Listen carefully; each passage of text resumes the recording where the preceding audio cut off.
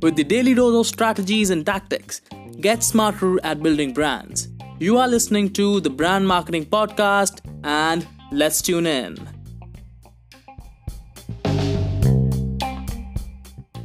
Hello and welcome to today's episode of the Brand Marketing Podcast, and in this episode we'll be talking about how to overcome buyer uncertainty and remove that final obstacle of getting a sale. So anyone who has been into sales for any length of time will be familiar with the phrase that I need to think about it. Let me tell you, if you don't already know it, this is get out of the jail card for the prospect. It lets them get away without making a commitment, and it is something you want to block quickly and efficiently. Closing sales more often relies on being able to deal with this tactic and leaving the prospect with no other options but to buy. So I'll be discussing 3 great ways for dealing with this objection. So let's get started. Number 1, find out what else they need to know. If they need to think about it, then that signals that they're unsure about something. So ask them, what is that something they need to think about?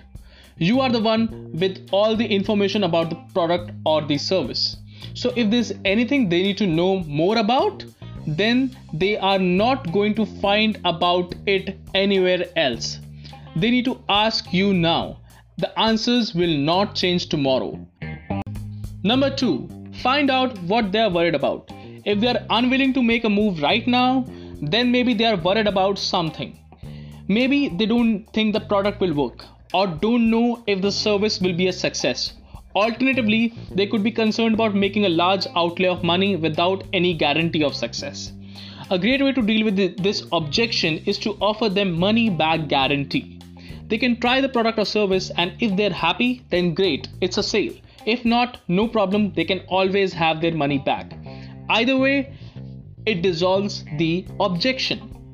Obviously, there will be measures that you need to put in place to make sure that the guarantees are not abused, but at least you will have removed the objection and forced the prospect's hand to buy from you.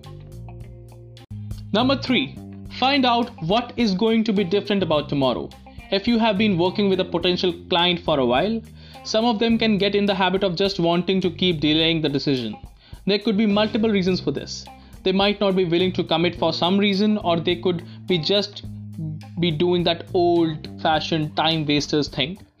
Take the opportunity to take them into the future and force them to justify what will be different about tomorrow, or that tomorrow can be just the very next day, next week, next month, or probably next year. That would make them move forward. Task them to explain what event they're expecting to change their mind in future. Again, it doesn't really matter what it is. The whole point is to force them to own their objection and then try to justify it. Each of these 3 strategies is about removing the objection of I need to think about it. I hope you found this podcast valuable. Feel free to subscribe to this channel for future updates, and also share it with someone who you think would gain some help from this.